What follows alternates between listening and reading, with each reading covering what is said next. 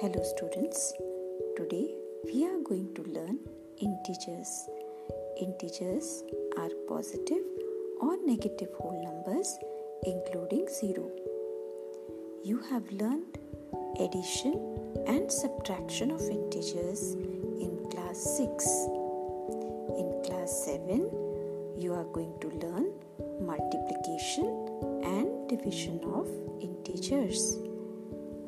You are also going to learn the properties of addition, subtraction, multiplication and division of integers.